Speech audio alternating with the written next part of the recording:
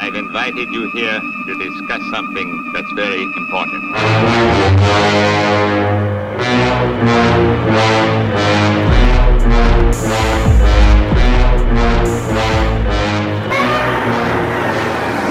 We welcome you. Welcome back to Godzilla vs. Podcast Zero. I'm George. I'm Haley. George, how you doing? Pretty great. Yeah. We've got, this is going to be an interesting show. I usually start out every show with like, wow, we got a great show. We got a great pick. Oh, man, they picked this. They picked Mechagodzilla. They picked... Yeah. This is one of the... they picked that comic book. Nope. It's so good. No. Not this time. Not this We should introduce our guest this week. Yes, we're so excited for this guest, and I'm excited to tell you about how this came about. You guys definitely know him from College Humor, Mike Trapp. Hello. Hello. And Mike, or Trapp. Can I call you? I'm going to call you Trapp during this, if that's okay. Please. And Trapp, also coming from College Humor, you guys have a new show coming out that is very, very appropriate for this podcast and for all of our listeners. It's called Ultra Mechatron Team Go. Yes. Yay! That's our live loves that. studio audience, by the way. Oh, yeah. Thank you all, live studio. They're very nice. Yeah. They're a great group. And so basically, what's your top line of this show? I'm so excited. Yeah. Sure. It's basically it's a big sort of send up of kaiju mecha genre stuff, and it's like if you imagine the Power Rangers, but they all live inside the mech and they kind of hate each other, and they're like dealing with roommate problems, and also the machine isn't built very well, and just sort of dealing with day-to-day struggles of like, when you're put on a team project with a team that you didn't choose, and you sort of have to deal with those seventh grade problems. School project. Exactly. For me, it was the Shoshone Indians. Yeah. That was what it was about. Yeah, so it's that kind of group that you're forced to be with, and only you have to save the world. You know what? That may not fit our group. Just kidding. That's going to be amazing. I can't wait. And also, I was lucky enough to provide a couple voices on the show. Yeah. So when you guys check it out, which you should definitely do, make sure to, listen for a little Haley in there. And do they need to subscribe to the network? Yeah, unfortunately, yes. But people love it. But people love it. It's the I subscribe. It's the show hasn't come out yet. It'll be coming out in October. If you want a little taste of what the flavor might be like, we released a couple of short little web episodes last year, which the longer version is based on. And So we'll put those up on the Madcast Media. Ooh. Yeah. We'll link to it on Madcast Media. And Trapp, one of the things I really thought about a lot when I was a kid was when I was playing video games, and I know this is kind of stupid, but every time I played a video game, I'm like, when is the character going to go to the bathroom? How come Mario never has to go to the bathroom? And I think about He's a this. plumber. He should know this better than anyone else. I think about this with like TV, cartoons, everything. So this real life aspect of like the Power Rangers type of like, Voltron, like these guys living in this suit, the logistics of the day to day. I'm super fascinated by that. Yeah. And there's like, again, just like that sort of the interpersonal dynamics of those kind, like why you were randomly selected, it's like you are the chosen of Earth. It's like, why should they get along? There's no reason they should. Absolutely, they should not. They shouldn't get along. It's a lot, and also it relates weirdly to the book that you've chosen. That's true. Yeah, a bunch of. As soon as I said it out loud, I was like, I wasn't planning on going in this direction, but strangely enough, a segue has presented itself. Now, and I think the segue into it, we are going to be discussing the third novel by Skipping over one and two. by Mark Saraceni. Godzilla at World's End. Bum, bum, bum, bum, bum, bum. I believe it came out in 1998. 1998, that's right. Yes, and set in the distant year 2000. And it's, oh man. And so, Trapp, what led you to choose this book? So I actually read this book when I was... oh gosh, how old was I? Maybe around 12 or so. I was living in Korea at the time, and I was on a military base there. And I was a little nerd who liked to read, and sure. There wasn't. you were already in the military. Yeah.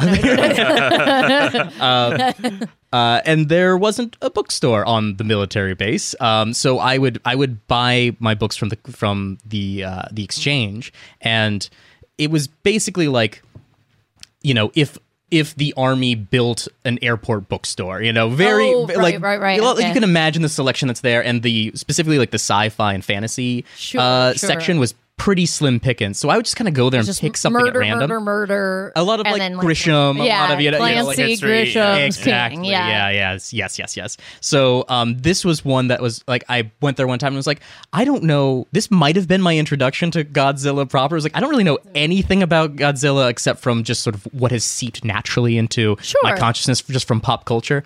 But I loved big monsters and collections of monsters. And I was like, all right, an apocalyptic story about a bunch of monsters. I don't have anything better to read.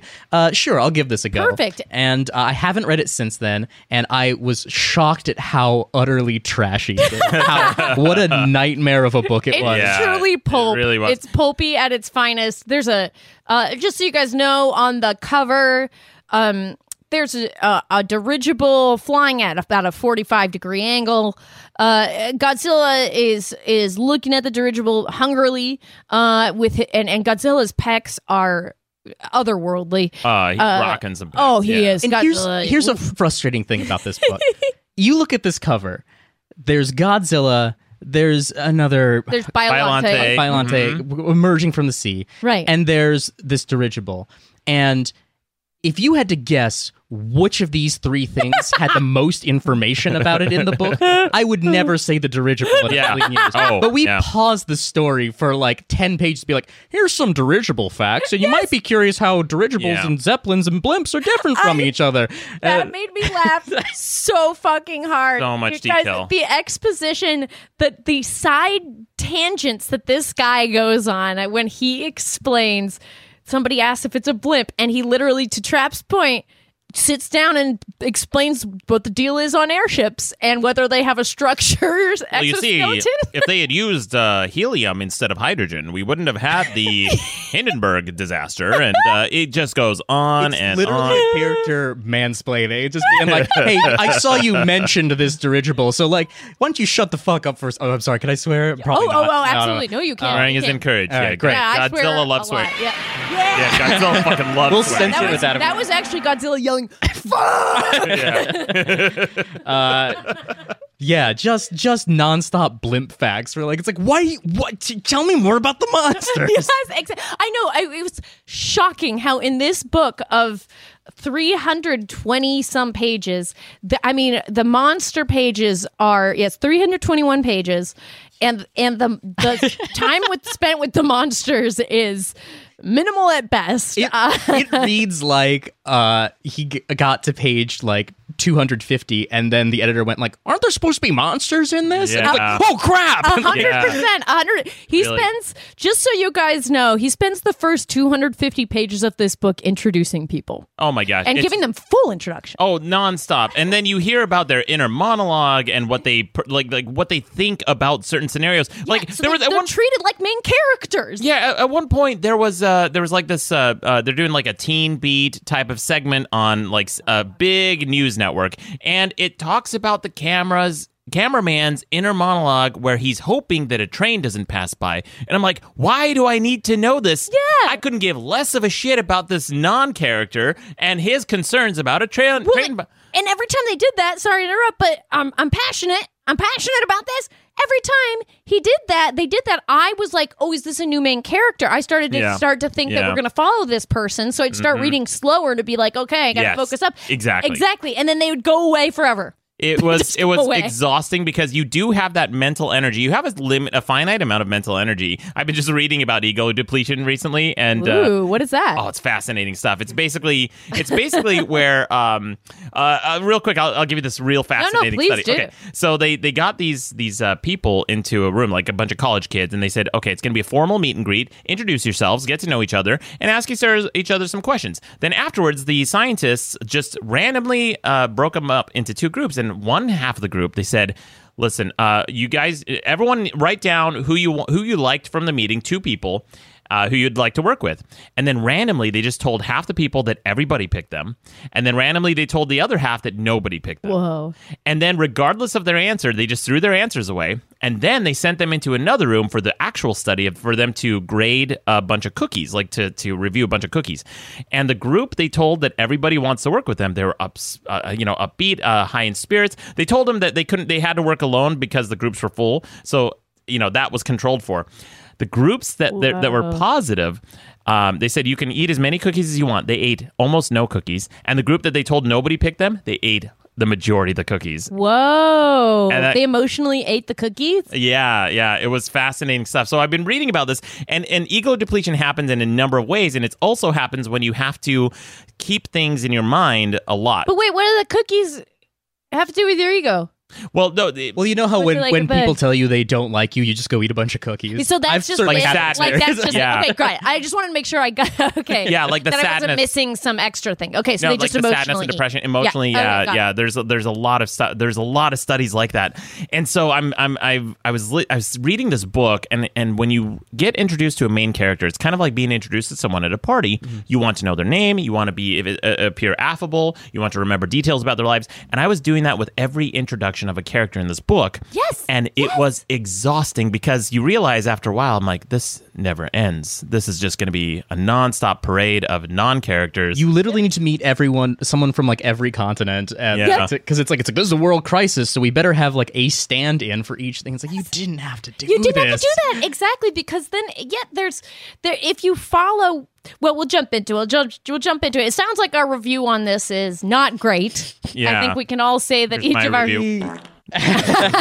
Not a fan of this book. It's not, and it's not even like a bad fun read. It's kind of just like an exhausting bad read. Exhausting. Yes, exactly. Yeah, it really is. And so, hey George, do you have like dramatic music? I have a drum roll and I have some booze, and the booze are the audience. So okay, I was going to say if we have dramatic music, I could read the back of it, because I should read the back of it. You know what? You know what? I do have some dramatic music, and I'll play that. Okay, right now. great. And it's copyright free stuff. This comes from Incompetech, which everybody knows. I looked at my Incompetech. Yeah, throw them some shout out. You know what I'm saying? Incompetech, you know. Right, here's some dramatic music. Okay, so here's what this book is about. In the year 2001. Amid the frigid ice fields of the South Pole, a group of teenage science students and a team of U.S. Army Rangers make an eerie discovery. Miles below the surface of Antarctica, a race of ancient crystalline beings has awakened after 1 million years of frozen slumber. Horrified at finding their world, quote, infected, end quote, with a human plague, these ancient ones create an army of virulent monsters. The evil, insect-like Megalon is let loose on Russia. Gigan, a cyborg, lays waste to South America. Manda, a gargantuan snake, invades China. And Hedorah, the smog monster, descends on Japan. As Earth becomes a battleground of titanic monsters, the young scientists and soldiers at the bottom of the world must join forces with Godzilla, king of the monsters, to become the last line of defense against a race older than humanity itself. That stuff isn't explained until 300 pages in, you guys. I was gonna say, looking at this thing, the first paragraph is the first 5 pages of the book, and everything else is the last 50 pages. Yeah. Okay, great. Yes. Like, guys, we're not exaggerating right now. This literally doesn't come up until the very end. If you like a end. second act of rambling facts about what shape an AK-47 is. Oh, yeah. and Japanese boats and submarines and all sorts of... It's interesting because, like, this is going to be like a little like reductive and broad, but I wish I could remember who first like put this theory to me. But they were saying that like they had this theory that all kids are either train kids or dinosaur kids. Right? You know, it's like you're either into like monsters, dragons, dinosaurs, biological things, or you're into like trains, mechanical, big machines, things that click and clack, metal stuff.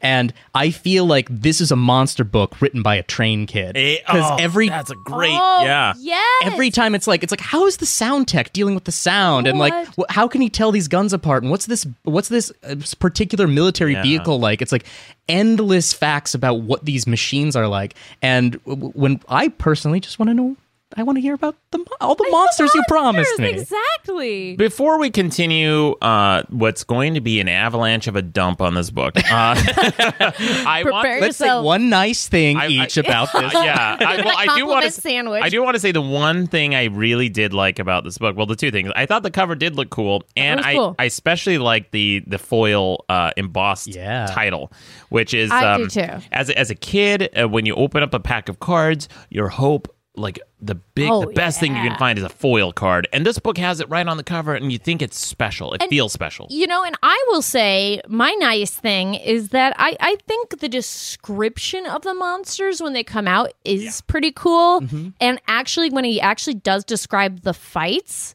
I was like, okay, that's pretty good. So yeah, I will give it that.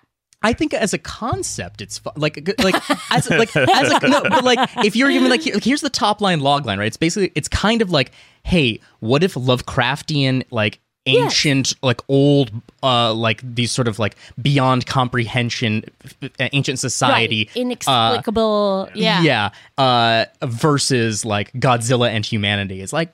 Hey, I can get behind that as a fun idea. That's what a weird mix of things that would be fun to see. The only thing that could derail that would be too many characters. I wouldn't say it's the only thing. Well, there's a lot. This guy is a master. Trapp, we right before we started recording, we were talking about because you know we're reading this, and I kept thinking, like, man, my editor would kill me if I turned in this draft. Like, he would oh my God, tear me apart. Because I remember reading this thing, and by page, like, 20 or 30, I said to myself several times, oh my God. And then I turned to see how many pages there were, and I said it in the exact same way. I was like, oh my God. It just goes on and on. And on and on. Although I will say this, the intro, you know, it starts out in the Antarctica.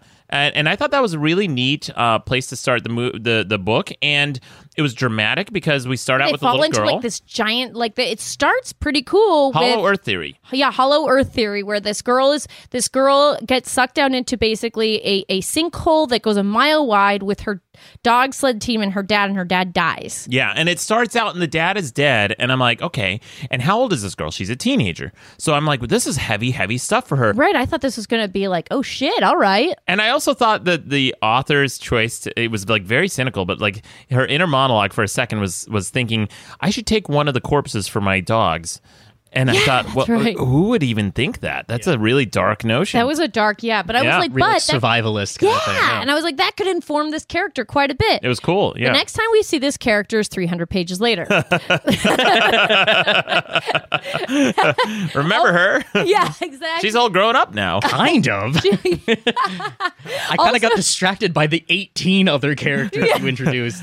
Well, turns out she's a libertarian think piece. Yeah, exactly. Sort of think tank. Also, just a little bit about Mark Saraceni before you into this. He has managed to quote he's ghostwritten for Tom Clancy. So he made sense that it was at the airport. Mm-hmm. The air. You know the Army Exchange. The Army Exchange. That's the thing. The airplane gift store. It's basically an airport. But that's the other. But you touched on the other top line thing about this. Boy, is this a plug for libertarianism? Yeah. And outright. Now, you guys might think that we're blowing this out of proportion. If you do, I encourage you to read this book. Because to be proven wrong. To be proven wrong. Because this guy quite literally will say one story piece like, the girl looked up. She was a young genius.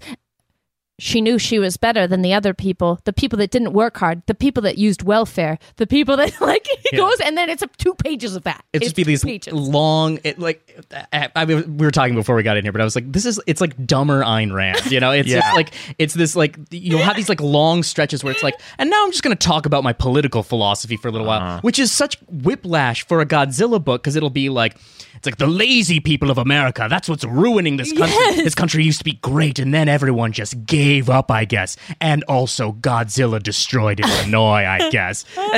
Unemployment's 20%. It was 20% in the book, and then he's like, infrastructure still hasn't been restored in certain areas. Clinton. Yeah, and it was this was during the Clinton era. Yeah. It's also nuts though too, because like, some of the things in there are like not to I was about to say, like, not to dwell too long on the politics of the book, but whatever, he does. He dwells We're on the going to politics. end up lot coming of back to politics, it, so you yeah. might as well, 'cause But it's like, everywhere. there are things that's like where there are moments where he's like bemoaning the fact that it's like, oh, what a government boondoggle. They built all these factories, but then they put all these environmental controls. Yeah. It's like, did you not? In this world, wasn't your world just destroyed by Godzilla himself? Yes. An allegory for the dangers of sort of like nuclear and ecological like problems. Like, why?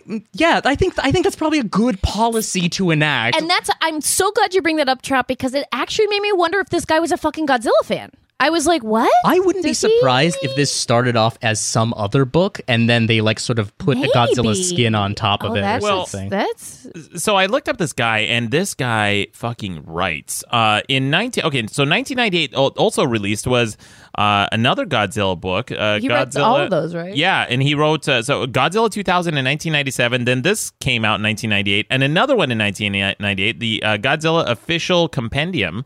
And then in 1998, also Godzilla versus the Robot Monster. And by the way, the Robot Monster is Mechagodzilla. I don't know why they called it Robot Monster, but but this guy has, I think, over 60 books or 52 books under his Yeah, he's written credits. He's written so much. He wrote a SpongeBob SquarePants book, which we have to. I want to read and see how much like libertarian, like and Patrick, Squidward's the hero of that. yeah.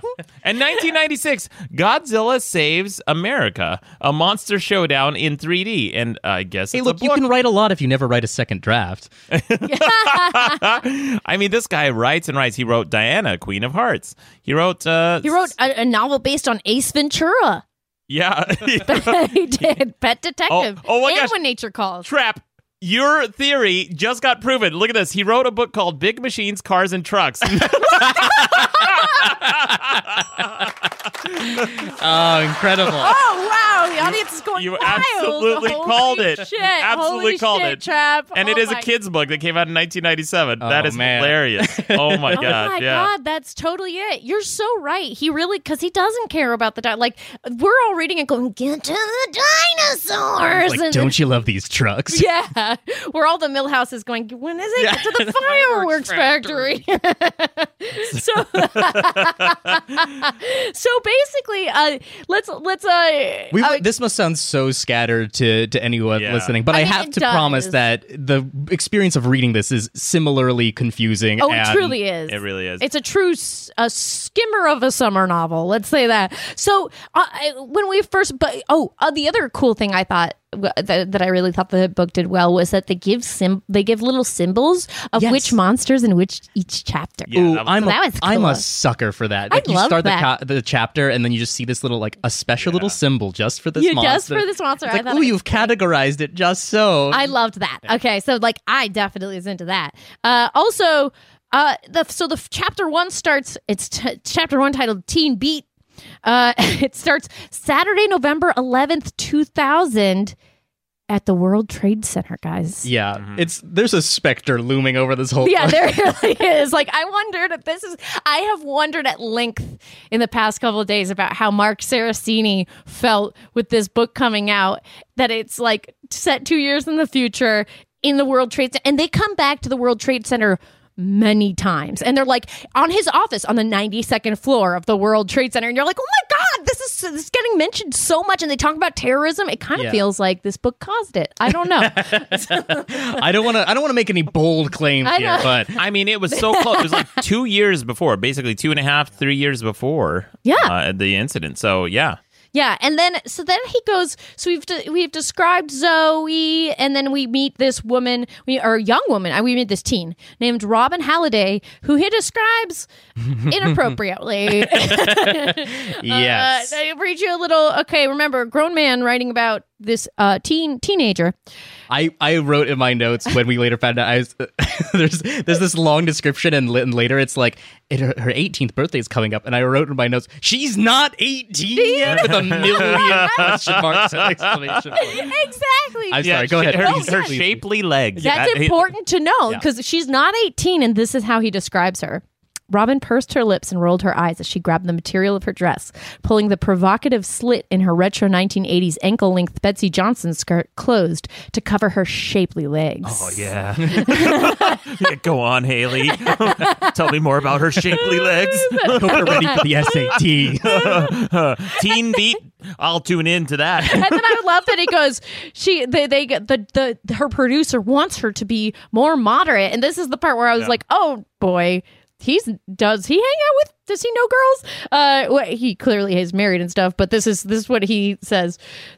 The producer wants her to be more modest, and she goes, in her mind, she goes, deal with it, she mentally told him. I've got to get you more young men watching the show.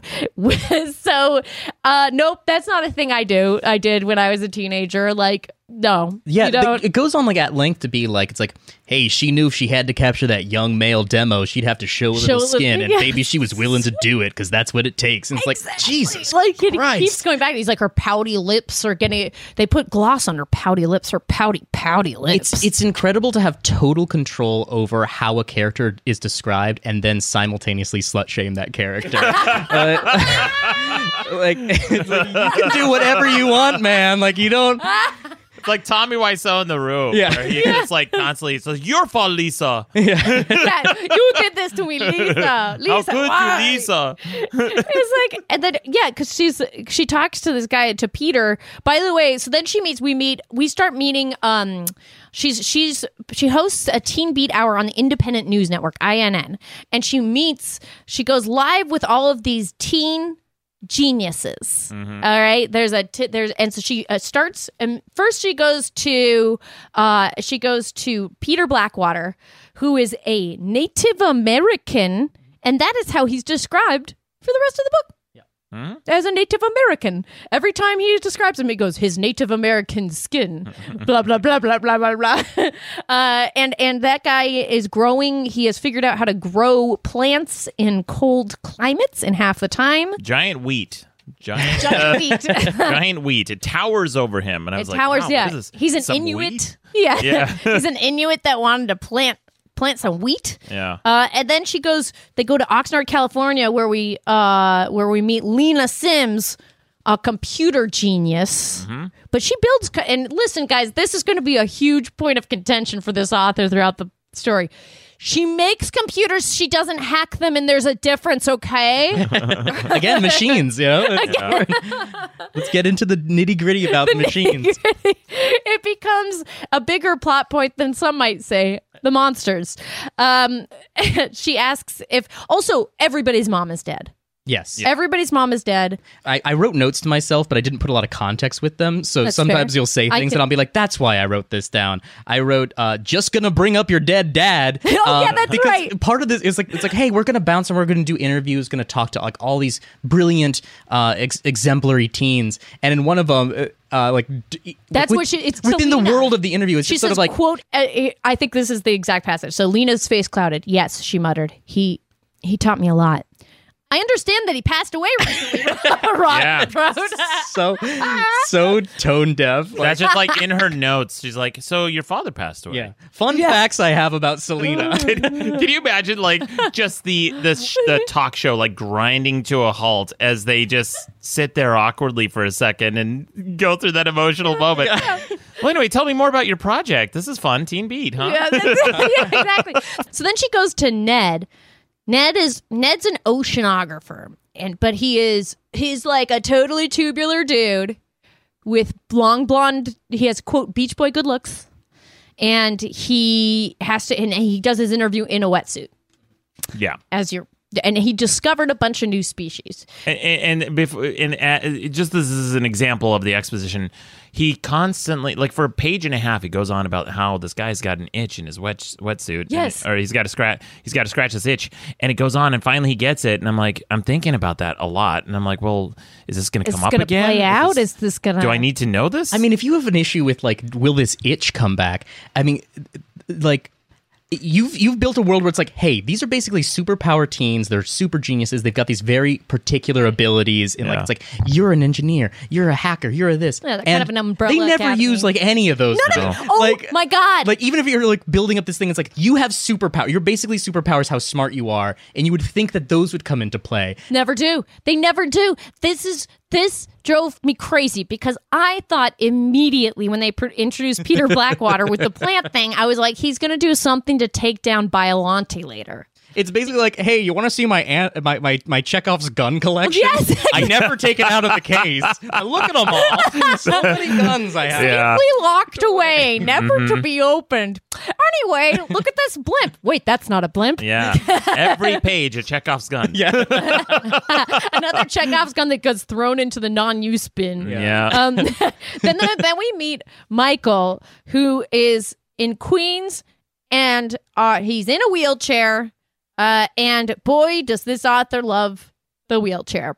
Because it's, I mean, I guess in his defense, right? Like, you've introduced so many characters. That's true. It becomes this sort of thing where it's like, I am defining each of you by like your race or or like a differently abled thing, or like it's like I'm choosing one thing, and like every time you're gonna be reintroduced again, it's like, just to remind you that was the guy in the wheelchair. Okay, we're moving on now. We're coming back. This is of the Burger King kid. Yeah, it truly is a Burger King kid. Yeah, it really is. He really is.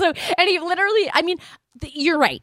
I'm being a little hard on him. I guess it's because I'm looking at this one specific passage in which she says, he's a hacker, in which Robin says, so I guess internet pirates should beware as long as Michael Sullivan is there. They should, Michael agreed, doing a victory circle in his wheelchair. As one does. As one does. Hey, you're doing an interview in your wheelchair and you're like, yeah. Like, I mean, I support that if that's what you want to do. I just don't know any I've never friends seen that before. I've never seen it, and I imagine it being really awkward and just like slow for a minute. Yeah. Like they're just like kind of turning in. Right, because he's also maybe like interview rooms aren't that big. But I will say this to Mark's credit. Some of these like characters he just kind of throws out there with these like little subplots. This hacker thing. He talks about this how he basically there were some hackers who he had to get into the credit card companies to get some information. I actually thought that was pretty cool. Yeah, it was a really cool like subplot where that went nowhere and never got brought up again. But where hackers were getting into these credit card companies, taking a bunch of money from people, leaving it in their bank accounts for 1 month, and then returning it, and then just collecting the interest. And then if they do that tens of thousands of times, they get quite a bit of money, but it never registers as stolen because the money's returned. So I thought great. I thought that's a really cool like office. It's a good scam. Oh, absolutely. Yeah, that's a great scam. And I thought for sure, I'm so glad you brought that up. I thought that really had me hooked into the book, and I was like, I can't wait till this comes back. Yes. But it was interesting. It didn't. Away it went into the sky like a dirigible. Or like a Zeppelin or a blimp. And so we meet all these people, and then we go into what can only be described as a bizarre descent into a manifesto. This is called Rebuild America, is chapter 2. And literally, it just starts talking about how there's this guy that is funding this big Zeppelin that we're going to get into, Mycroft E. Endicott, the principal owner, CEO, and president of the Independent News Network, who Ramen works for. And he is angry about the rebuilding of America after Godzilla's first attacks, which would happen in the first 2 books. And this is, let me just read two quick passages so that we're on the same page about how ridiculous this is. The president, okay, this is from Endicott. The president, that's your boss, wasted billions of taxpayer dollars, not once, but twice. First, by rebuilding the industrial sites in too big a hurry. Then, at the instigation of his inept, ecology-obsessed vice president, by enacting environmental control laws that made those brand new factories inoperable. Unless, of course, billions more tax dollars are wasted on further renovations. Holy shit. What the fuck happened What's here? the worst that could happen with some kind of, I don't know, loose nuclear policy? Exactly. Or if we're just going to make these factories clean up all day long, what's going to happen? the Amazon's gonna light on fire. You guys know those Onion political cartoons they do, Yes. like Yeah. the parodies, like like the Kelly guy, where it just shows like some poor American who's always getting taken advantage of. Yeah. And then Yeah. I can imagine that character being like the poor American guy, and then the mean evil ecologist coming in, like billions more dollars, and Give me more to protect the forest. yeah, more ecology, more like pecology, and then that's wah, wah. Yeah. Like it does seem like just a weird far right libertarian rant out of nowhere. It seems like it. It seems that like way. it until you get to a real one. On page we're just 37. warming up. Yeah. Until you get to page 37, in which he says, if only the government left the private sector and the common people alone to deal with their problems. Endicott thought bitterly. People know what is best for them. Government does not. Instead... That's my favorite line. It kept ringing in my head. I'll tell you. I'll let you finish, but go on. Yeah. Instead, the administration grabbed more power than it deserved and much more than it could handle. And just look at the result. Oh boy. Oh, Okay. I've This hit a is spring. this is a manifesto in a sentence. Like this is the slogan of the libertarian cause, and it's very much like people know what's best for them, not government. And I'm like thinking, I was riding my bike earlier today, and because I know what's best for me, and I was thinking of all the dipshits I know in my life and all the mistakes they make, and just the number of people who are overweight, their kids are inept, the parents who through one way or another have neglected their children, who end up becoming mass shooters, the number of people who become terrible drug addicts, and I'm like, so people are infallible, whereas government is not. But which is, by the way, the same type of people. I don't tend to, I don't want to turn this into a big political thing, but like he brings it up so much in this book. It's hard to avoid. Yeah, it's always, and I'm thinking, And you said it like you said earlier. You're like, government is people. Yeah, it's people the same are people. Government. Like, that's just as inept as they are in their day-to-day lives. Yeah, you're going to also find some incompetence and ineptness in government as well. To take it to take a step back too, if we wanted to be like, okay, like you've got the political philosophy here, you got this, you're doing this thing. If we're just looking from a pure like story perspective, right, and like plot, it's like if there's ever a time, if even if you're like, it's like I am staunchly opposed to government intervention and blah blah blah. If there's ever a time for it, surely it's after Godzilla has leveled a city. Surely, like natural disasters, like, hey, that's the time to be like, hey, maybe we pool our resources and like go fix this thing. And they do, and they did. That's the funny thing that this guy ever. I mean, listen, George knows I was libertarian for a while. I'm from a red area, and whatever. But it's very funny how often I would overlook it, and obviously this guy does, that he stands very hard for defense, right? He's like, the military is defense, and that's what it's supposed to be. But it's like, yeah, well, the government and the military ended up coming in to like feed people, help people, etc. in this book. So so government's bad? Like, hold on. Well, the argument is from like a libertarian perspective, generally speaking, right, which of course I thank God forbid I say anything concrete about their philosophy, but generally I can already hear the typing. I feel it. George, actually, actually, anyway. Bring it. I don't give a shit. I don't fucking care anymore. I used to think this way, and I'm like, yeah, but their argument is, so generally their argument is that the government's function should be to protect us and our interests, our national interests, and that generally comes down to military. And I was telling Haley before this, I'm like, well, you can easily make the case that the value of a country is the net sum of its GDP, of its output, of its economy. And if you do something to harm the economy, that threat can come externally or internally. If a company does something to harm our economy, then you could make the case that it is the government's responsibility to step in and put that company, in place, get them in line.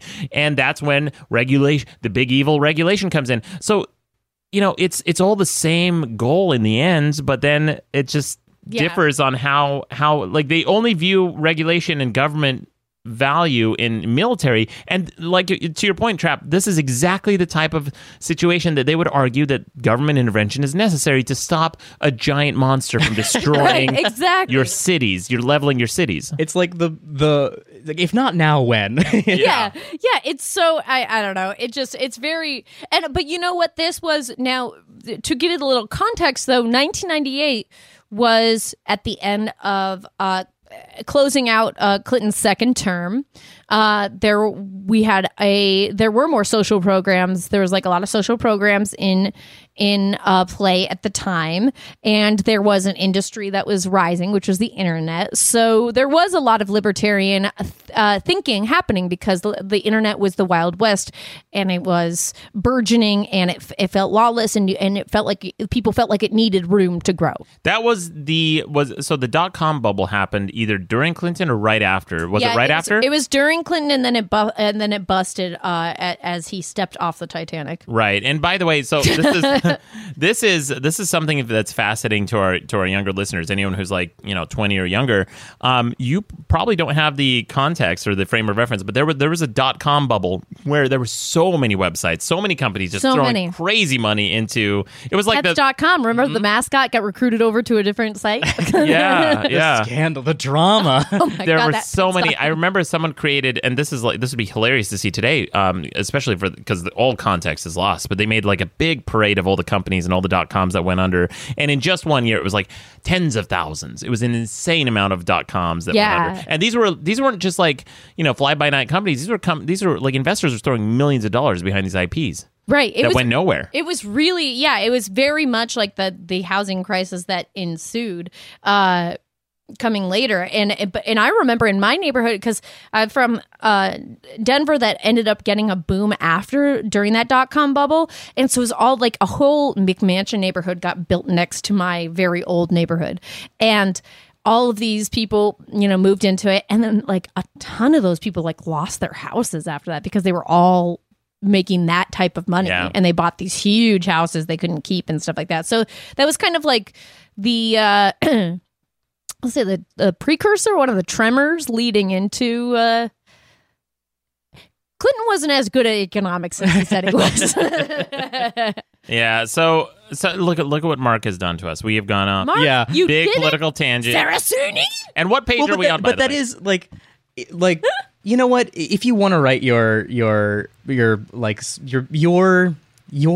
Atlas Shrugged, if you want to write your like libertarian creed, Godzilla Shrugged. I'm not gonna stop you. I don't know if like the Godzilla Apocalypse book is like the place where this really fits it, like right. thematically. Thematically it doesn't add up because the government becomes very necessary, like you're saying. Let the themes reflect the story. Come on. Hey, come on, Mark. Let's think about this for a second. Exactly. And also when he we later meet. Oh God, we start meeting other people. We just keep meeting people.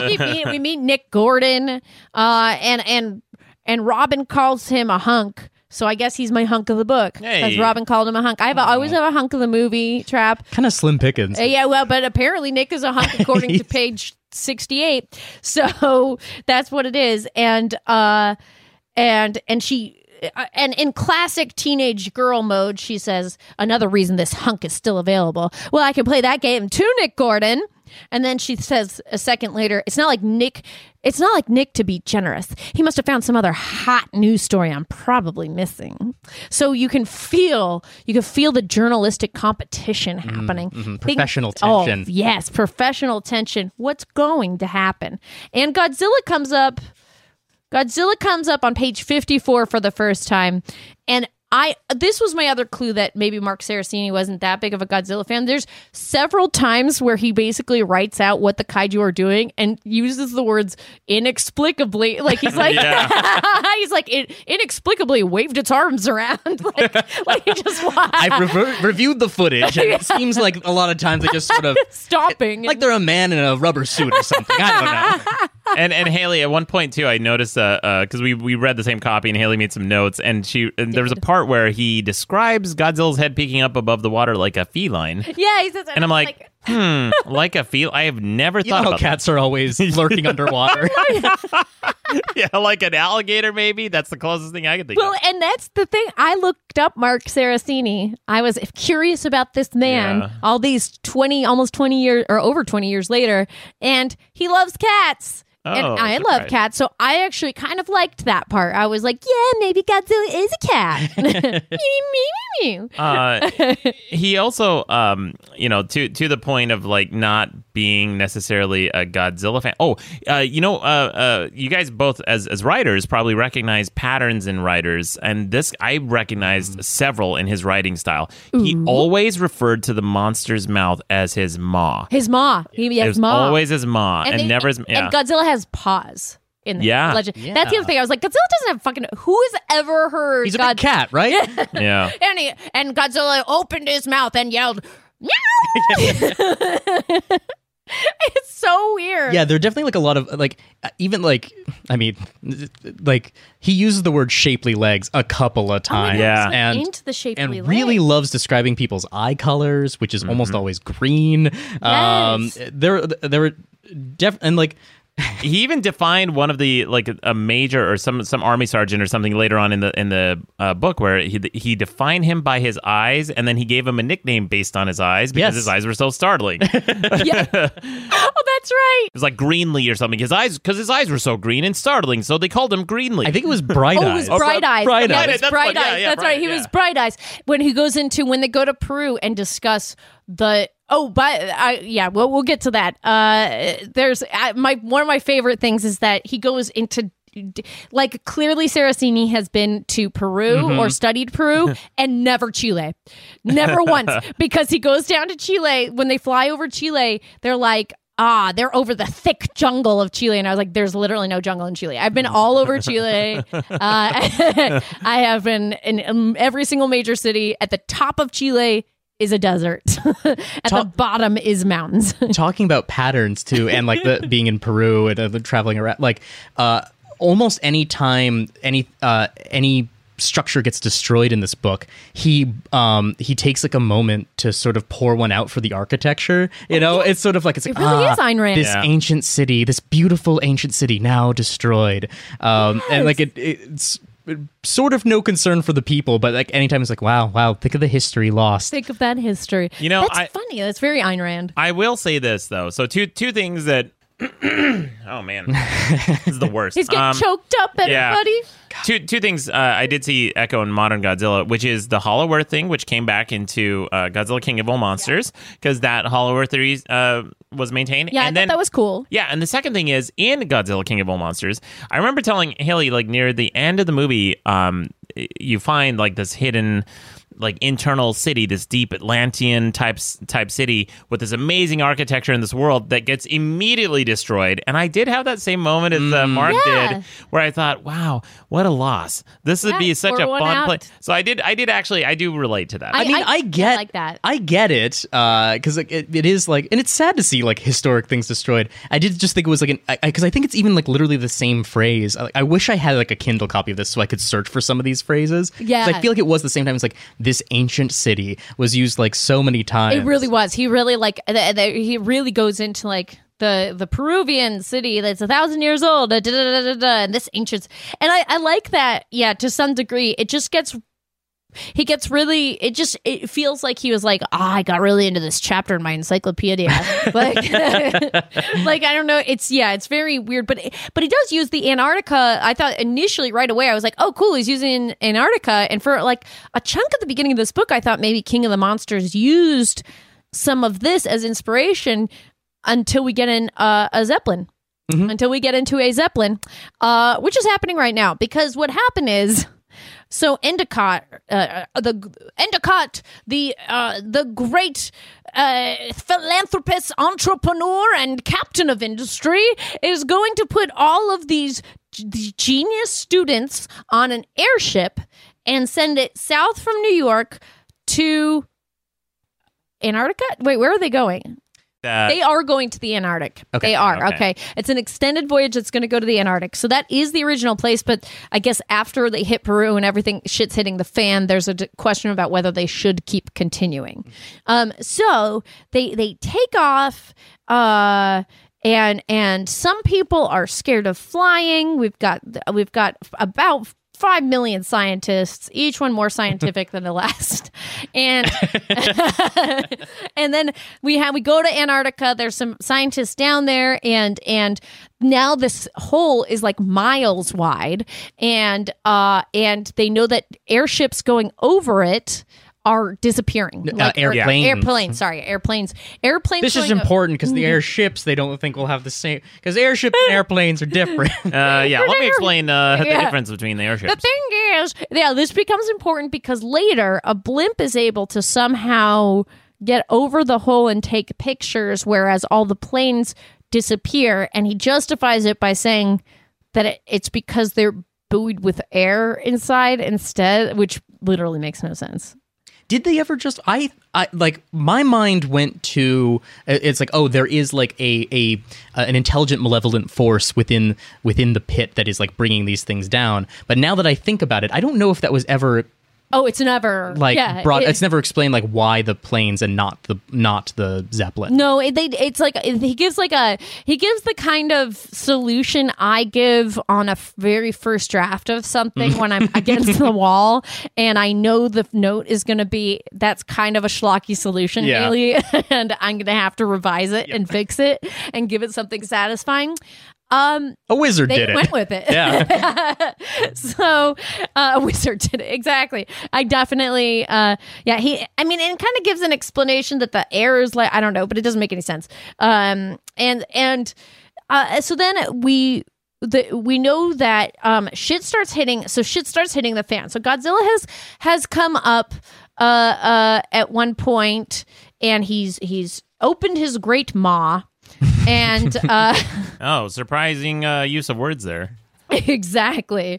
And this is the Russians. There's some Russians. There's a Japanese captain. God knows what's happening. I can see you getting tired as you're So this part, again, this is like another one of those parts where I was still invested, and I followed very closely just to learn that the entire submarine crew gets destroyed by the end of the chapter. Yep. But so I'm learning these characters' names. I'm like, wow, this guy's real brave. He's going out there. So this is, by the way, this is page 53, the first appearance of Godzilla in the book. Yeah. The actual appearance, not just a reference, but this is the first time you see Godzilla in the book, and this is a pretty action-packed. I thought it was great. I was on the edge. I was like, this is really interesting because they were trying to get a sample of his tissue and blood, I think, and they shot, which is a cool idea. I think like we gotta hunt Godzilla a little bit to like get and do something with it. Yeah. And the device that he used was really fascinating. Very cool. It was basically like a harpoon that had kind of like a tube inside of it. So the harpoon, so they could pump the blood out. Yeah, so they could pump it. So it would hit Godzilla, and then they would turn on the pumps inside the submarine, and then like start sucking out materials from Godzilla. And at one point, Godzilla, is getting pissed off, and he starts going underwater, and he's starting to drag the submarine with him. So the captain tells one of the crewmen to go outside and cut the cable, and he goes, "Sir, I can't. It's solid titanium." And he goes, "I don't give a shit. Go out there and cut the cable." And he grabs an axe, like a true soldier. I'm like, this is a brave guy. I'm fascinated by do it. Yeah, and so this is like a really interesting dichotomy in this character because he's scared shitless, but he's got to do his duty. So he goes out there with his axe, and it quickly breaks. He goes back inside, so he failed, and then the submarine gets destroyed shortly thereafter. But they did collect a sample, and this mission was so important that the sample raises to the top of the ocean with like airbags or something like that. Yeah, it has like a little like air feature that buoys it up. Yeah, with like a GPS tracker so that the government, either the NGO or the government comes by and picks up the sample. Right. It's that important. And what are they going to do with that, George? They're going to you know how this becomes a very crucial plot point for later in the book. I don't think it came up again. Nope, never comes up. Never comes up again. No, I thought it was great too, and then it never And then these soldiers are just... And what a perfect, like, MacGuffin. Like, what a perfect thing to be like. It's like, we worked for this, we strived for this, we died for this, got this thing. And it's like, and you can invent some scientific mumbo-jumbo to be like, like the flesh of Godzilla, we can use this for something. And just like... And even the last line in the chapter is... The last, like, paragraph is talking about the duty and to commitment and the commitment to their duty these soldiers had. And then the last line even talks about the captain's own sacrifice. And he says he knew that this mission was worth it. Even more important than his life. More important than his life. And I remember reading that and thinking, wow, that's a really powerful... And then they never come up again. They're never heard of it. And then I didn't even realize like this whole thing didn't come up again. Yep. That was definitely not. It's they ridiculous. die. They all die, right? They die. Yeah, they all die. And they get like... Am I misremembering this? Did they get like shot down? They get like destroyed by the government? Like the helicopter that picks up the sample destroys the submarine? No, when the helicopter came by, they already saw that there was debris and corpses in the water. He says corpses. What you're thinking of is the other one okay, later, great, yes. where Sean Brennahan or something like that he's like working on a ship and gets off on the lifeboat, and they're trying to kill him because they're trading plutonium. Yeah, and that. it's so funny for me to imagine anyone listening to this. Because I was like, I want to get a early start on this. I want to make sure I have it read by the time the podcast comes. Right. So I finished reading this a couple weeks ago, and like I've forgotten some stuff already. And so like to be reminded, I was like, oh yeah, the plutonium. I was like, Christ, there was so much happening, and none of it ended. It was like none of it. It's like an excitable 5-year-old who's like, and then this happened, and then this happened, and then he pushed me. It's like, what happened? Why? I don't. Okay, now I'm going to move on to the next thing. What? It's this whole book is nothing but beginnings and middles. There's nothing ever concludes. Endings nothing are ever hard. comes back. Third acts are hard. That's it's like a Big Mac with no bottom bun. Yeah, just sliding around. There you go. And your hands are a little dirty afterwards. You're not happy. You're not happy you ate it. No spoon for the flurry. You know, I will say this though. I pulled up the Amazon reviews of this book, and they're mostly positive, and people like this. This one review by a guy named Ogozalek. He says multiple monsters and a magnificent book. And the last line he says, a nice book that makes you wish you could read it and hold a bowl of popcorn at the same time. Lol. And then this is my favorite. You're gonna read my favorite review. Oh well, this guy, Jonathan McCollum says, I love this book. I used to borrow this from a school library. Hell, there were many times where I was gonna lie and say, I lost the book. I'm willing to buy it from you to the school librarian, but that wasn't fair, so I bought my own copy. Hell, in case of my first one is ever lost or destroyed, I'll have a backup copy. And then the title of the review is I own the book. Which one's your favorite? My favorite one is. I while you're coughing, I'll talk while you're coughing. That's good audio, right? It's perfect audio. I love a review talking about how much they love a libertarian screed that they got from a library. Yeah. Where he was going to lie and keep it just so he could own a copy of the book. Yeah. And then he felt that was important enough to mention in an Amazon review. He's willing to sacrifice his morals just so that he can own this book a little bit longer. Here's a review. It's a 3-star by Steve V, and he actually echoes a lot of our criticisms of the book. He says his second point was, there are a ton of monsters, and unfortunately, they don't get mentioned much. They don't get much attention, nor do they warrant it. By the end, Godzilla gets his share of time, and Biollante is good as the big bad at the end, but monsters like Batra and the Smug Monster hardly do anything. While I can't say the book is worth looking into for fans of high literature, kaiju fans should be surprised by Sarasani's dedication to bringing the monsters to life. Even in the less than perfect entry, his passions show through. Mild recommendation. I love it. Okay, I found mine. Okay. All right, this one's my favorite. It's from Trace Stevens. February 10th, 2002. When I first started reading this book, I couldn't stop. But before I could finish, my dog tore it to shreds. Yeah. So for over a year, I've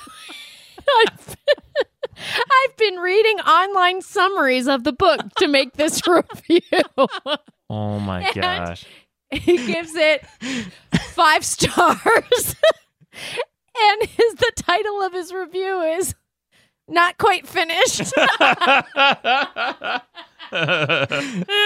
God, that review raises so many questions. Here's another review. This is my second favorite book. And he says, if you're a Godzilla fan, you'll love this book. Otherwise, it will be not bad and not good. But every single sentence.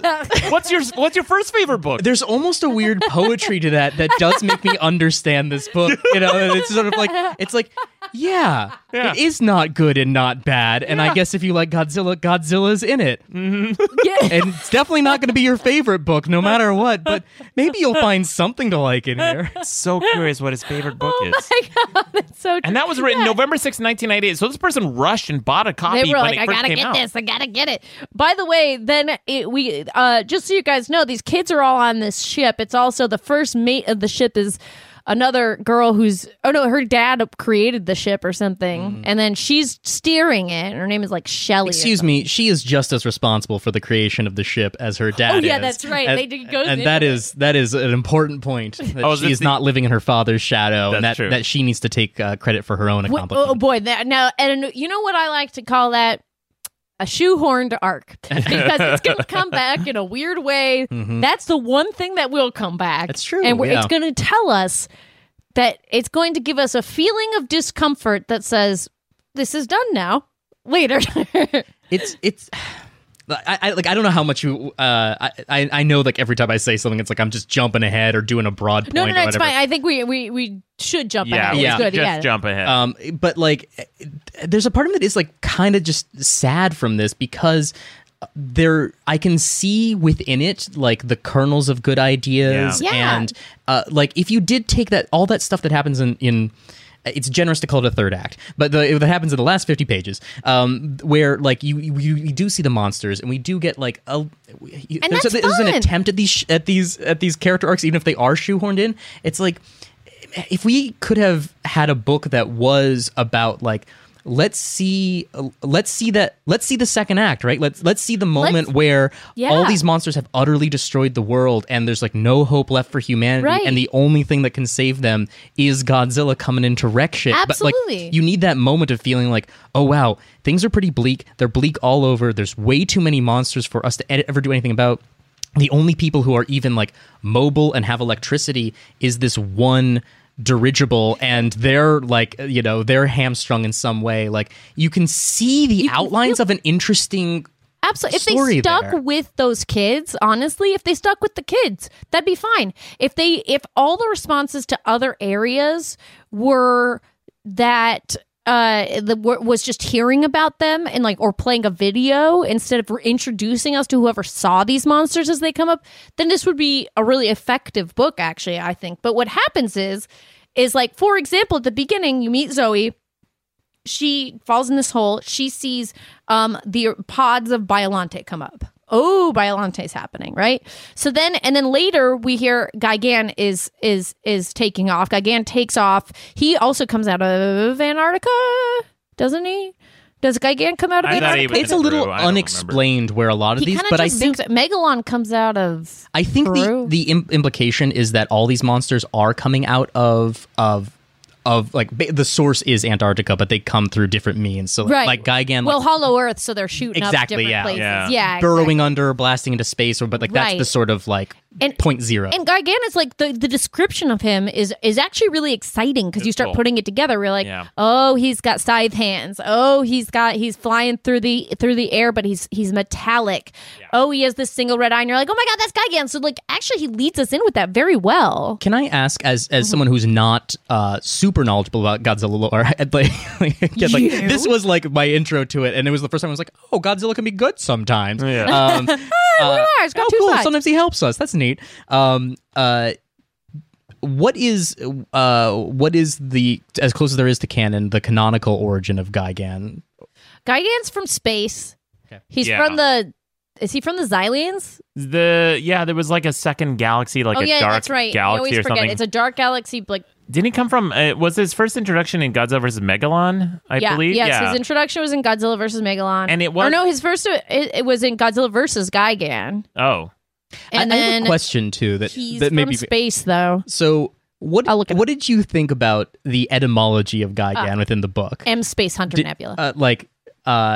So it. At least I think this was the intent. Oh, yeah, in yeah. the book, right? Like Ed just starts naming shit. Well,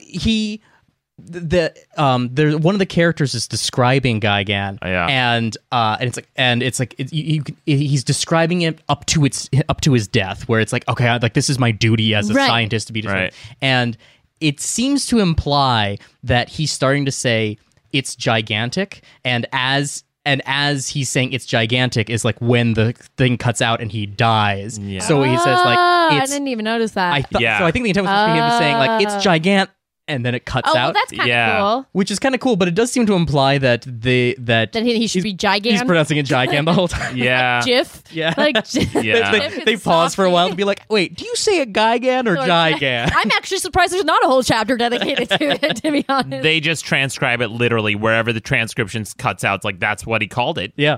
Clearly, he couldn't have been saying an English word. He must have been saying its name.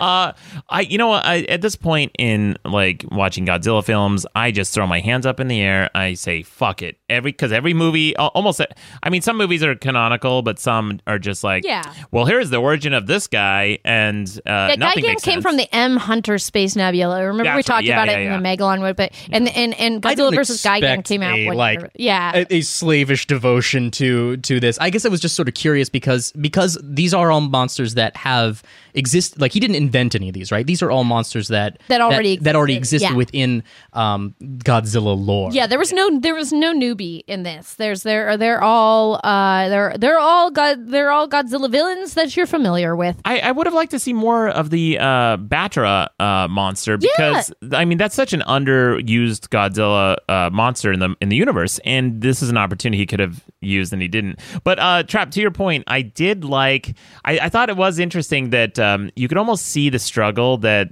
the author had with trying to name Gigan or and giving, introduce the name and why do we call him that? Yeah. And that was his device to do that. You can tell there's like kernels, like you said, there's kernels of like greatness here because he's a competent writer. He's a competent storyteller. And the first two of these books could be really good. Like just so if people that are listening, if they really liked some of these novels before. We're not saying anything about the first two. We don't know. We haven't read those. I don't even know. And I as a kid, like I read this and didn't even know it was the third in the book. I was just like, cool, that looks fun. That's I'll figure it out. And you don't need to. I mean, it's like that is something he did well, where it's like you didn't need to have read the first two, which is good. Mm-hmm. George. Yeah, no, I didn't read. I don't know. Like I don't know. But then, I want to. The object has been given a name on page 166. The object has been given a name. From now on, refer to it as Gigan. Yeah, that's right. Yeah, so they do that. They go to NORAD and over-explain NORAD and Cheyenne Mountain, Colorado. So much about NORAD. I was like, okay, guys. Like, that, especially I thought that was like, I was laughing to myself because it's like, we learned a lot about it growing up in Denver. But I was like, nobody cares, man. Like, nobody, we get it. Like, he's just like going over our weapons defense and stuff and all that. Now, where it gets interesting is, and this is where this guy is like wrestling with what storyline to take it to, is as our blimp our airship, Saraceni Haley, with back. Important. There's an Saraceni. Well, actually, he, as they're descending south, we have they're all starting to come up, and Gigan goes and attacks like a nuclear center or whatever in Russia, and he goes to take it out, and the Russians unleash a nuclear missile. But and Gigan's taking out all the satellites of the world. Yeah. So nobody can communicate. So now our airship is self-contained, and the only really like he does do a good job of like he eliminates it down to like the airship is the only thing that's going to do okay. Then we go through like a series of different scenes. Well, each one more bananas than the last. That is like we're on the Luzon Strait, and a kid sees Manda, and then we go to. I mean, like then we meet a Norwegian guy. I don't know, all sorts of fucking shit, and then we go to Russia. yeah, go on. And this is my favorite. This is my favorite part. because this is where it gets super capitalist. So this one Russian guy on a tank is going to he really wants to take down Gigan, right? Chekhov, not going to go off. Well, I don't think we ever revisit this guy again, but he wants to take it down, and he says, quote, well, I'll give you this little lay-in. Now, as the morning brushed the horizon, Sergeant Chekhov, the head of the fast-moving column of T-72 and T-80 main battle tanks, could see the red fires of the Cosmodrome burning in the distance. Really important to know the models of tanks, by the way. Exactly. Yeah. Here we go, monster, Chekhov cried, shaking his fist at the inferno that flickered on the horizon. Maybe the capitalists cannot kill monsters, but we Russians can! Thank you. Hey, Yeah. bravo. It's the most... I had to put it down and laugh for a while. Yeah. Oh, I was beyond making notes at the time I got to it. Yeah. I started very diligently, and then after a while, I was like, I can't. Every page, I've got something to say about this. Oh, for sure. I hope maybe you marked it. My favorite part of this book was when they lapse into teen slang for a page after. I think it maybe is after they defeat Batra. There's a moment where it was like, that was radical to the extreme. God, yes. Oh, I definitely marked it. I marked it. Ned yells it because what happens What is... page is it on? I don't know. Oh, okay. You don't have to. I'll find it when I'm definitely going to quote it when I find it. But it's when they're going over Chile. So they go to Peru, and there's a crazy part where we meet a military guy, and they tell us about how Peru's democratically elected government isn't being respected by the indigenous. Yeah. And how basically this guy, he goes into this guy basically being forced to mow down a bunch of guerrilla fighters in Peru. So you can tell his experience in writing, modern warfare styles of books. He's even Mark Cercini has written a book called "The Complete Idiot's Guide to the U.S. Special Ops Forces." Yeah, and he's written a lot of 24 books. You know, the series 24 with what's his name? Who's the actor? Did from he that? serve? Keith. You know, Keith Kenneth Olbermann, Branagh, Keith. Kevin. What are we talking about? Who's in 24? 24, the lead of 24. Oh, Kiefer Sutherland. Kiefer Sutherland. Yeah, that's Thank the guy. you. I was like, what are we getting at here? Stalactite, stalagmite. What else have we gotten wrong? In Not this show? Keith Olbermann. Also, by the way, this guy definitely goes, he's like, there were some stalactites hanging from the ceiling and some stalagmites poking up from the floor. He thank you. definitely does that. I like that a lot. I actually like that. I was like, okay. Yeah, so he's really into that special. That's really funny. It does have a vibe throughout of I just learned an interesting fact that I want to share with you. Yeah. Yep. One of my favorite things, Haley, and you marked this too in the book, which he has these headings every time you change a scene, like you're reading a movie script. Every time you change a scene, you have to introduce where you're at, and he puts the date and the time. That's important. But anyway, one of my favorite scene headings is the world. Yes. So he's just. So I'm like, so why is this even a heading? What's the point of this? The entire Sunday, December 10th, 2006, 21 p.m. Eastern Standard Time. The entire world. Yeah. Wait, why did you have to put what time it is if it's the entire world? The entire world. What time is it? Why does it? What reference? Oh my God, that I'm with you. That made me laugh so fucking hard. And right before that, so basically what takes out between Gigan attacking the Russians, and at this point Godzilla's resurfaced. There's a ship called the Lucky Dingo with Australians who are selling plutonium to the North Koreans. And Godzilla comes up to eat those tanks, and everybody dies except for one guy who I don't know, guys, whatever. And then then Megalon comes up on 204, guys. Page 204. This is how long it took. Megalon comes out, and they give him A cool description. This mysterious monster was about 55 meters tall and had a large insect-like head, complete with 2 multifaceted eyes and waving antennae above them. In the middle of the creature's hideous face were mandibles. Here we go. Which opened and closed intermittently for no apparent reason.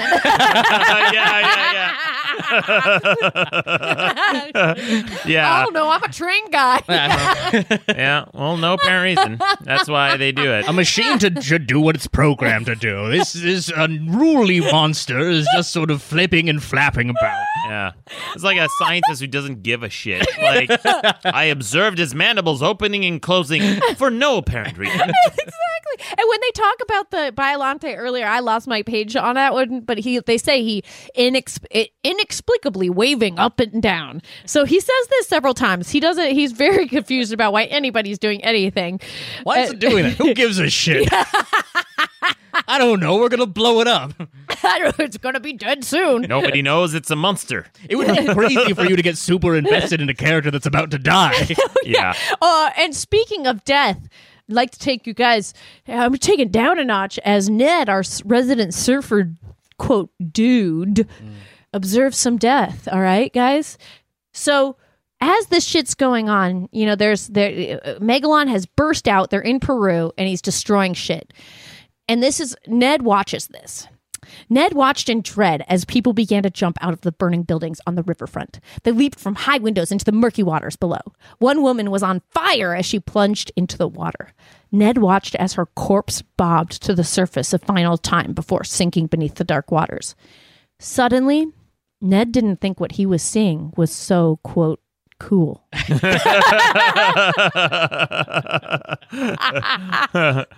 So really makes you think, doesn't it? Yeah, you kids like the Godzilla, but maybe it's not so cool once. Yeah. By the way, real quick, I pulled this book up on wikizilla.org, a great compendium of everything Godzilla, and some of the comments. So the article doesn't go into much detail, but remember earlier when we were talking about the news president, and he was talking about the politics. We got a comment about that here. He says it's astounding beyond belief. It says the 6 pages that a news executive spends complaining about the Clinton administration's response to the kaiju attacks in the previous book is one of the strangest moments in any Godzilla story. Oh my god! And we got a response to that from Godzilla. He goes, "I know this comment is old, but that's because Mark Saraceni is very conservative. I know this because I've seen a lot of things he said on Facebook."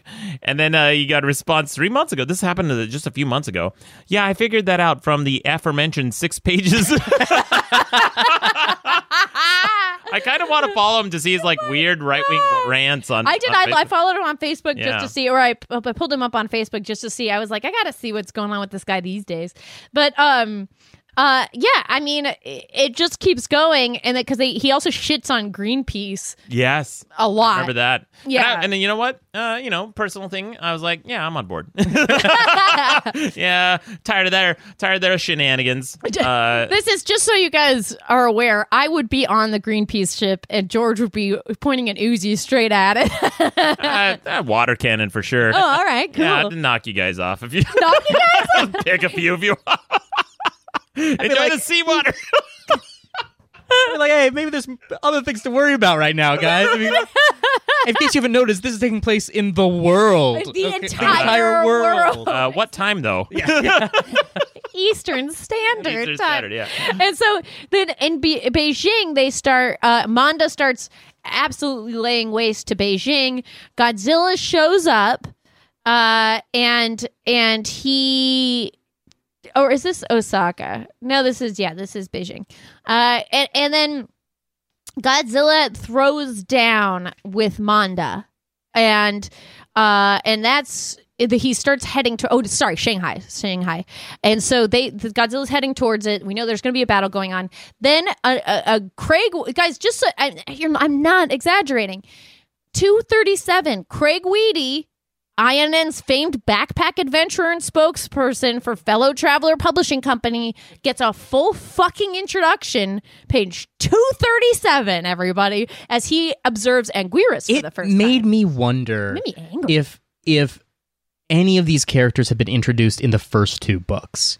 If this was intended to be like a, hey, remember like this wrap guy? it up. Oh shit, maybe. Like if it was maybe we're fools. I mean, Maybe we're the fools. I'm trying to give the benefit of the, like, particularly with this one, I was like, this had to have been a character in a previous book, because it would be crazy to introduce a character this late. And how quickly it was. We never see him again. Yeah, and just like the speed at which it was like, he hosts this show, this is what he does, this is what he thinks. It's like, oh, you're trying to catch me up to speed from something that I And missed that in must be first what book. it is. But I don't know if that's the case. I just sort of. I choose to believe that's the case for my own well-being. But there's also evidence that that's not, because of like the introduction of just. I'm trying to give the benefit of the doubt. Yeah, No. I'm like, no, but then there's like the submarine crew, and it's like, well, Yeah. I was really invested in those characters that immediately died, and that kept happening all throughout the book. You know, the people in Peru who got destroyed and killed, and I'm like, I don't even remember their names. I didn't care at that point. I was just checked out. You know what I think it is? This guy's written 42 books. He's a competent writer. His editors, he's a workhorse. So his editors know if they give him a property, hey man, we need some pages. It'll get done. And they trust him that he's going to do a pretty good job. And they, at this point, are probably in cruise control mode. They're like, look, it doesn't matter. Yeah, he's going to crank them out. These are pulp novels. Yeah, they are pulp. You know, you're going to make like, 20 grand or 50 grand or whatever per book. And here you go. Here's your money. We don't care. Let's put it out there. And here you go. Give us some of that Saraceni magic. Some 12-year-old on a military base somewhere is going to... Hey, there we go. And worked for me. Target acquired. Yeah. Target acquired. I got a pocket full of disposable income from my paper route, and I'm ready to buy a book. Little Trapp. Yeah. Hey, if you got the Pacific Stars and Stripes in Seoul, Korea in 1998 or 1999, that came from me. So you had a freshly published copy. I must have. Yeah. That's wow. And so and speaking of that area, this throwdown with Manda is pretty fucking cool, because Manda, they do use Manda, the long dragon with tiny little legs, very well. Manda wraps himself around a skyscraper, which is dope as hell. And then when Manda fights Godzilla, the Manda fight with Godzilla is very some fun like moments in there. Yes, very fucking cool. I was a huge fan of that. They cut away from them about to fight in Shanghai. I think they end up fighting in Osaka or something like that. But they keep cutting away from it to go back to Craig checking out Anguirus, and then but then Anguirus gets into a fucking. So now here's where we've got like we got 80 pages left, and this is where shit starts getting cool. So Gigan and Anguirus face off, and they kind of roar. He's like, they roar at each other. This is another thing where it's like they roar at each other for a while. It is him describing a movie with the sound off, like with their maws. Do they roar with their maws? He's roaring with the maws. His maw was wide open. They splashed around or some shit. I don't know. Then they flapped their feeble arms against each other. Inexplicably, they were chomping their mouths in chomping motions. You could see his teeth bend slightly as he bit into potentially rubbery teeth. Guy, he has like so much insight and explanation about humans, but when it comes to monsters, like, well, for some reason. Yeah. And they say, so that, he says Anguirus pawed the ground. They do that stuff. His slavering jaws were wide as he rode up on his hind legs and reached out for the other creature's neck. So he sank his ivory teeth into Gigan's neck. Gigan gets stunned. He takes him down. But the cyborg monster was not finished off yet. They get into this. This starts getting cool because then he uses his buzzsaw tummy on Anguirus and starts slicing him up, and that's pretty cool. Underutilized. Yeah, really, really. And so, but then they take him. They tumble into. Oh, this is the best. Is that they tumble into the sea, and this is definitely a thing where he goes, "I got to get to the end of it." He takes him into the sea. And, there it is. As Anguirus inexorably dragged the wounded cyborg into the sea. They're like, I don't know. I guess he just has to end up there or something. Well, this is going to be, I'm actually meaning that, but inexorably, that's more like inevitably, right? It's like, there's without. I'm an idiot. I'm sorry. Boo me, audience. Wow. That felt good. I deserved that. No, I'm sorry. I'm a writer, and I should. No, I'm glad you did that because I was like, I had the wrong definition. I'm an idiot. So then Godzilla fights. Get us down to the climax here, where Godzilla fights Manda, and Manda tries to python him out. Right, he tries to strangle him. Which seems like a good strategy for Godzilla. If you're a big serpent, it seems like you can it's like, hey, try to strangle this guy. Yeah, absolutely. And I love it. And then Godzilla does a pretty fucking dope thing where he drags him out, and then he basically does the killer move that he does in the 2014 Godzilla, where he basically breathes his fire breath down Manda's throat and melts him, which was that was very cool. So that kind of gets us through our first major battles, but this is near the end. I couldn't believe and at this it. point it's Godzilla someone gave Godzilla a to-do list and was like, hey, just to let you know, you were supposed to be fighting all these monsters. Like, what? No, I've been just paddling around the water. He's just popping up all over the place being like, time to fight you now. Yeah, time to fight you. Any sense with no explanation of how he gets from one place. I mean, beyond I don't mean how physically, but just what is driving him to these places? What is driving him to destroy these monsters? They never. It's just it is just the sort of oh, you're just running around kicking ass, which is fun, but if you gave us a little bit more time, do more of this and less of the early stuff. Exactly. That's the fundamental. I mean, that goes back to what you said at the beginning of this whole episode, Trapp, which is he's a car and truck and train guy, not a monster, not a dinosaur guy. Because a Godzilla fan will think first and foremost about the motivations of the monsters and the motivations of the creatures. Yeah. That's what I care about. That's what I think about all the time, even when I'm sleeping. I'm constantly thinking about monsters. I'm dreaming about it. Bed. Yeah. George. I'm thinking about why I would destroy this city and that city. And for me, it'd be different reasons for different times. There's so many explanations you could give for Godzilla. So in some movies, for example, in Godzilla Raids Again, they made it very simple. They said that he was attracted to light, and that was why he was destroying these cities. He was going aboard to these cities, and then some movies it's a nuclear source. In this one, it could be that these monsters are a threat to him, but they didn't explain any of that. I mean, I want to rewrite this story almost because there's so much potential. It's it could be cool to be if you spend more time with, we have unleashed these monsters, here they all are in all these parts of the world, and then it becomes a sort of existential threat to Godzilla of this this is maybe the one thing that could bring you down is being sort of pushed out of your territory by an invasive species. Yeah. Yes. Now it's up to you to, it's like hey, if you want to survive, you have to kick some ass and take back the territory that has been which would be great. Yeah. I would love that. Yeah. The audience loves it. Yeah, thank you, audience. Thank you so much. That's so nice. Sorry that one guy has his dick out. That happens. That happens. He's always sitting in the corner there. You know what though? He's really supportive and doesn't make us pay him. Comes every episode. He comes every episode. Somewhere in the middle. So then this is where at the same time we go down to Chile, and this is where we get a very incorrect view of Chile in 1998. They say that Chile is war-torn and a mess. Chile's civil war was in 1976. A solid 22 years before that. They were doing great in 1998, well on their way. They are basically a first world country now. They don't have jungles. And then they get attacked by Batra. And then Rodan comes and helps them for some reason. Also for some reason. Inexplicably, but also inexorably in its own way. Yeah. Completely destined to be. It was gonna happen. I can imagine him as an observer with all these monster fights, a great journalist, keeping track, writing, right. And then just shrugging when he sees the monsters fight. Why do they do anything? Yeah. Why do they do? Nobody really fucking knows. They have no motivation. I think he sees them as storms. Yeah. It's this is a tale of the military versus a natural disaster, like a hurricane. And so it's well, how do you deal with that? The characters are the military, and then I guess just some crazy things happen with the wind. Yes, it's super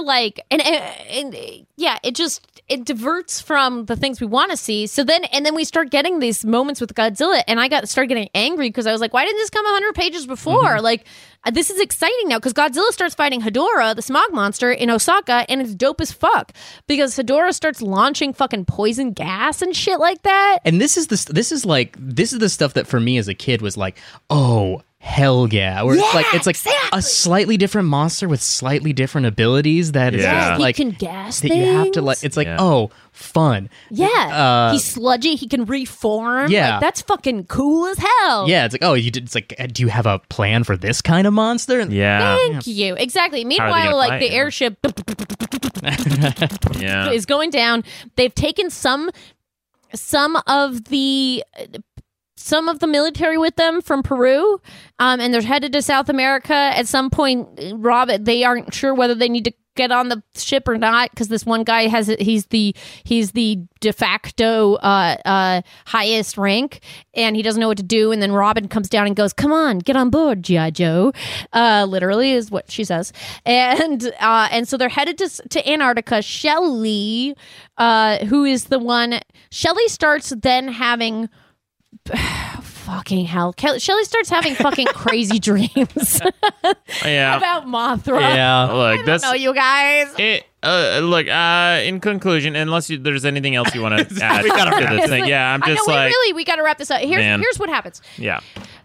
Shelley gets these fucking dreams about Mothra. Mothra says, it's your job. You're going to fucking fix the world. She could go down to Antarctica. They find Zoe. She's kind of an insect person because she merged with the Kamakuris, who are the praying mantises, and she has crystal hair, and it's a crystal city, and it kind of reminds you of King of the Monsters, but not really. And then you're like, oh yeah, that's Zoe. And then they use a very shoehorned in thing about that you're not just living in your dad's shadow. Come on, Zoe, break free. And then I don't even remember, does she live or die? I honestly I don't remember. It doesn't really matter. Godzilla comes down there. There's aliens in a tank that are artificially asleep. They're awakened. They go away. There's so much that happens at the end, and there's nothing that happens in the beginning. The pacing of this is so crazy. It's like it's an encyclopedia for 200 pages. Then it's like, all right, the story. I would almost, the big note I would say for this book is I would start it at page 200. Yes. Because none of it matters before. No. None of it. And then start at page 200, and then it's a solid 120 pages of like enough exposition and then decent action at the end. That's like a good balance. Skip the first 200 pages. That's how you read this book. That's how you read. There you go. There's the advice. If you are curious about what happens in this book, you truly can just read like Yeah. Because in most Godzilla movies, the monsters show up, and it's not that important how or why. They're just there, and then at some point, they fight, and they have an explanation of like, what their motivations are within the movie. But where does Gigan come from? He comes from another galaxy. Who cares? Like, do you need to know? Oh, okay. What if they say it's a planet? What if it's Krypton? What if it doesn't matter? Yeah. So all this exposition, all the setup, all the everything. You get more explanation on the back of the book for what the monsters are doing. When they say like horrified at finding their world infected with a human plague, blah blah blah blah blah blah blah. But like, I don't think that ever appears in the book, and that at least is like, that's like, oh, that's a motivation for what's going on here. Exactly. Or if they do, it's not until you like get into that crystal city at the very end. At the very end. By the way, this is why we've been attacked. Kamakites. Yeah, exactly. Why did that come so late? And so in conclusion, I'd like to read one last weigh-in by the fans on Godzilla.fandom.com. Yes, please. I'm just going to read a couple exchanges because they're all along the same route. This person asks, does anyone here know the theme of this book? And then somebody writes, what do you mean by theme, and what do you want to know? That's an oddly specific question about a book nobody here has probably ever read. Can I guess? Yeah. I'm guessing that this is someone who is doing like a book report. At like third grade, it's like, pick any book and then tell us what the theme was. Yeah. And this kid picked poorly. So poorly. Especially because the person that legitimately tried to answer them wrote, I read it. It's a frozen city. What a theme. Checks out. And then... then because there's three little conversations, go fast. I like this book, love the characters and the monsters. The only thing that bugged me was that Mothra didn't really help at all. She could have at least fought Megalon. And then somebody, oh my God, you guys. Oh no, this is so good. This writes itself. A person responded, do you know what the theme of this book is? This person, Please, I'm going to fail if I don't turn in this book report. falling apart. It's 3 a.m. Someone tell me what the theme of this book is. I screwed up, all right? Honestly, I screwed up. I chose the worst possible book. Who's the protagonist? Someone please. Someone tell me. Someone tell me where the first act break is. And then here's the last one. Last conversation is, why is Biollante on the cover if she's not in the book? And then somebody wrote on and took a line for each word. I have no idea. and somebody else wrote she isn't. and then the rest it goes on, but it seems that our theme person jumped off at some point. Somebody tell me the theme. Tell me the theme. That's my favorite thing of all time. So great. Can I share just 2 choice pieces of writing? Absolutely. These are not long. These are just because these are just from my notes. These are just do. Of course, yeah. these are more idioms than anything else. He describes one character as having a skull-like face, which I really enjoyed because I feel like in a way everyone has a skull-like face. Well, wait a second. I know specifically what he's talking about because, like, so I watch NHK, and NHK has like this Japanese news report, and there is a news anchor on there where I look at her, and the best way to describe her face is skull-like. like you can tell. You know, some people you can see, and you know what their skeleton looks like. Like it's like too much. Anyway, that's what I think he was. That's fair enough. The other is this simile, which when you have descriptive writing, it's of course important to like. Especially like for genre fiction, It's like, hey, we're going to be describing something that you've never seen in your entire life. You're hearing things, you're seeing things that you haven't seen. So it's important with these similes to draw comparisons to things that you're of course familiar with so that you understand. He describes something as being a sound like a watermelon being struck with a hammer. Huh. Which that was so weird. Which, like, I guess I can kind of imagine what that sounds like, but it's not a sound. It was like, oh, right, that old sound that we all know. It's like the one, who's the comedian? Gallagher. Yeah, is it like a Gallagher? A Gallagher sound. Smash. Yeah. Gallagherian smash with a smash as great as a Gallagherian strike. And I'm trying to think, like, I don't even know what that sounds like. What a weird simile. Yeah. I don't know. Well, he did do a brief stint as a watermelon smasher. That's true. That was also the last note I made to myself, so I must have gotten very exhausted. Fuck this shit. Yeah, I'm done.